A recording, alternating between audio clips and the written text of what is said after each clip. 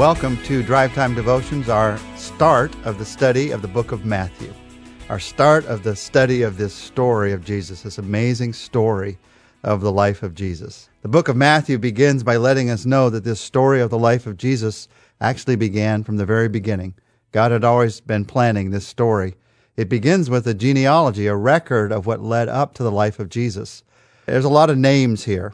For many people, this sort of reads like a phone book at the start rather than the Bible, but actually when you read it closely, there's a lot of excitement here in what God is doing. So let me tell you a story, the story of Jesus. It's not my story. I'm passing it along from a man named Matthew. More about him later. But you start with the story, this story that started from the very beginning. And if for just a moment you could suspend your suspicions about genealogies and instead have a sense of the history of what's going on here, let me read for you what happens in the beginning of Matthew. Matthew chapter 1, verse 1, a record of the genealogy of Jesus Christ, the son of David, the son of Abraham. Abraham was the father of Isaac, Isaac the father of Jacob, Jacob the father of Judah and his brothers, Judah the father of Perez and Zerah, whose mother was Tamar. Perez the father of Hezron, Hezron the father of Ram, Ram the father of Amminadab, Amminadab the father of Nahshon, Nahshon the father of Salmon, Salmon the father of Boaz, whose mother was Rahab, Boaz the father of Obed, whose mother was Ruth, Obed the father of Jesse, and Jesse the father of King David. David was the father of Solomon, whose mother had been Uriah's wife. Solomon, the father of Rehoboam. Rehoboam, the father of Abijah. Abijah, the father of Asa. Asa, the father of Jehoshaphat. Jehoshaphat, the father of Jehoram. And Jehoram, the father of Uzziah. Uzziah, the father of Jotham. Jotham, the father of Ahaz. Ahaz, the father of Hezekiah. Hezekiah, the father of Manasseh. Manasseh, the father of Amon. And Amon, the father of Josiah. Josiah, the father of Jeconiah and his brothers at the time of the exile to Babylon. After the exile to Babylon, Jeconiah was the father of Shealtiel, and Shealtiel the father of Zerubbabel, and Zerubbabel the father of Ehud, and Ehud the father of Eliakim, and Eliakim the father of Azor, Azor, Zadok, Zadok, Achim, Achim, Eliud, Eliud, Eleazar, just going through these names, Eleazar, Mathan, Mathan, Jacob, and Jacob the father of Joseph, the husband of Mary, of whom was born Jesus, who is called Christ. Thus there were 14 generations in all, from Abraham to David, 14 from David to the exile to Babylon, and 14 from the exile to the Christ. There's the story, the start of this story. The son of David, the son of Abraham, it begins. That's who Jesus is. We're going to look in a moment at how important that is. 14 generations from Abraham to David, from David to the exile, from the exile to Jesus. We're going to look at in a moment at how important that is in the story that we're being told. You see, there's a theme to the story of every gospel. Matthew, Mark, Luke, John, there's a theme to the story. Every gospel has a unique theme and a unique audience. That's why God allowed 4 to be written, because he knew that we needed to hear it from every different perspective. When you read the Gospel of Mark, you read about Jesus the servant. That's the theme. Jesus is the one who came to serve and to suffer. And if you look closely at the Gospel of Mark, it's written specifically to the Roman mind. Those in the Roman world who would look and think in that kind of way, they needed to hear about a suffering servant. When you read the Gospel of Luke, it's about Jesus, the Son of Man, the one who came to share and to sympathize with us.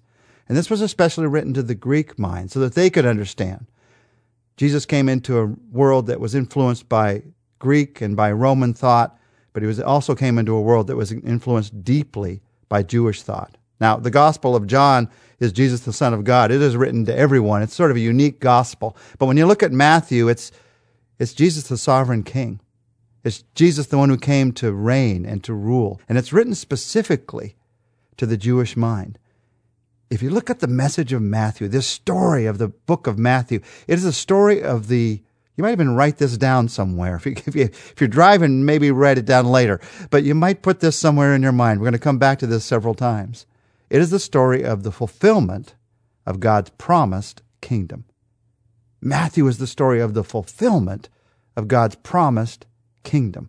Matthew's gospel, more than any other, is a link between the Old Testament and the New. Makes sense, because it is the link. It is the first book in the New Testament. And it's about the fulfillment that Jesus came to bring. We're going to see later that Jesus says in the Sermon on the Mount, I did not come to abolish the law or the prophets. That's the Old Testament. I did not come to abolish, but to fulfill. And as you look through the book of Matthew, you find fulfillment again and again and again and again. In chapter 1, 22, 2:15, 17, 13, 4, 2:15, verse 17, verse 13, chapter 4, verse 14, 8, 17, 12, 17, 13, 35. I could go on and on. The word fulfillment is used so often. And it's the fulfillment of God's kingdom. The kingdom of God. The word kingdom is used 55 times. The idea of the kingdom of God. The kingdom of heaven is referred to 33 times. It's all through this book. It's all through the New Testament, this story. Now, what is God's kingdom? A simple personal definition is God's kingdom is the place where God is king. I can't say I'm a part of God's kingdom unless I'm allowing God to be the king in my life. There's that personal definition, but there's also a broad historical definition here, what God is doing in human history. And that goes back to this genealogy that we just read. Why does he start with a genealogy? Because this book, Matthew's story, is a story, the story of Jesus, to those who thought with a Jewish mind. And to them, the most important question was, where did Jesus come from? If you're going to tell me he's the promised one, is he in the line of the promised ones? And Matthew writes and says, let me tell you the story. Absolutely. He is the son of Abraham. He is the son of David. Two of the greatest examples of the promises of God. The promise to Abraham of a multitude of descendants, like the stars in the sky. The promise to David of a king who would sit on a throne forever. Jesus is the fulfillment of those promises. Now, let's go back to the 14 generations. You notice he says the son of Abraham, and there's 14 generations until David. 14 generations until the exile, and 14 generations now again until Jesus. What is this about the 14 generations? Obviously, it's important. He actually makes sure that the genealogy is read in such a way that you see these 14 generations very clearly. Well, there's a couple of things that are happening here. First, very clearly, it's showing that Jesus is part of the broad plan of God, the plan of God that's been working down through the generations. From Abraham to David, through the exile of God's people, to bringing them back. Now Jesus has come. Now the promised one has come. Now the Messiah has come. There's a truth also here that you may be able to see in the number itself. There are 3 14s here. Now, in Jewish thought, 7 was a very important number. 7th day is a Sabbath day. 7th day is God's day, the day of rest. So he's telling us here that there are 6 groups of 7. 3 of 14, if you're a math whiz, you know that's 6 groups of 7. Until Jesus comes. Jesus is the beginning of the 7th group of 7s. We're going to learn later, as we read through the Gospels, that Jesus is the Sabbath rest of God. He is the one who's come to give us rest from our works, to try to get to God on our own effort, to try to get to God based on the law. He is the one who's come to give us rest from our own works and to realize that in Him, only in Him, can we find salvation. I'm always a little reticent to bring up too much number stuff in the Bible, because you can take numbers and cause them to mean anything that you want them to, because the Bible doesn't explain exactly why these numbers are here. But this is one very good possibility. From the very beginning, he's telling us that Jesus is the fulfillment. He's the fulfillment. There was a promise that was made to Abraham of a people that God would bring to this earth, a people whom he would love.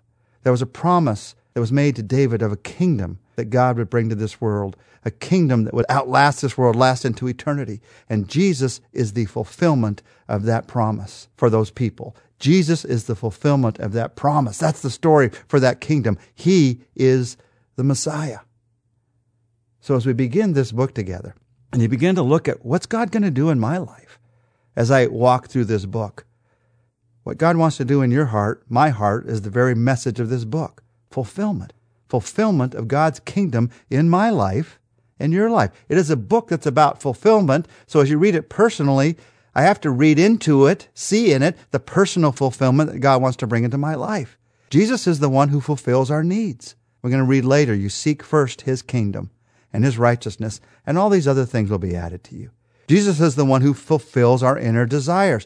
Blessed are those who hunger and thirst for righteousness, for they will be satisfied. Again and again and again, we're going to see that everything that I desire, everything that I seek, every need that I have, it is fulfilled in Jesus. It's fulfilled in him. So as we begin this story together, this journey, walking through the book of Matthew together, let's take a moment to pray and ask him to affect our hearts like nobody else can. Our Father, we pray together that in this look at this wonderful book about the life of Jesus, that you would touch our hearts. You would do something in our lives that we could never do on our own. Something above and beyond our human ability to reason through the words here. Holy Spirit, take these words and fulfill in us what you want to fulfill in us. The needs and desires and dreams. Help us to see in a way we've never seen before how you are the fulfillment that we need. How you are the fulfillment on this earth and into all eternity. Your promise, your kingdom, that's what we truly need. And I pray that my desire, our desire for that would increase through this study. I pray that my desire, our desire for following you would increase. Jesus, we see who you are. Thank you, Jesus, for your love for us. We pray in your name. Amen. Well, tomorrow we're going to look back at that genealogy, and we're going to notice the 4 women who are in that genealogy and what we can learn from them.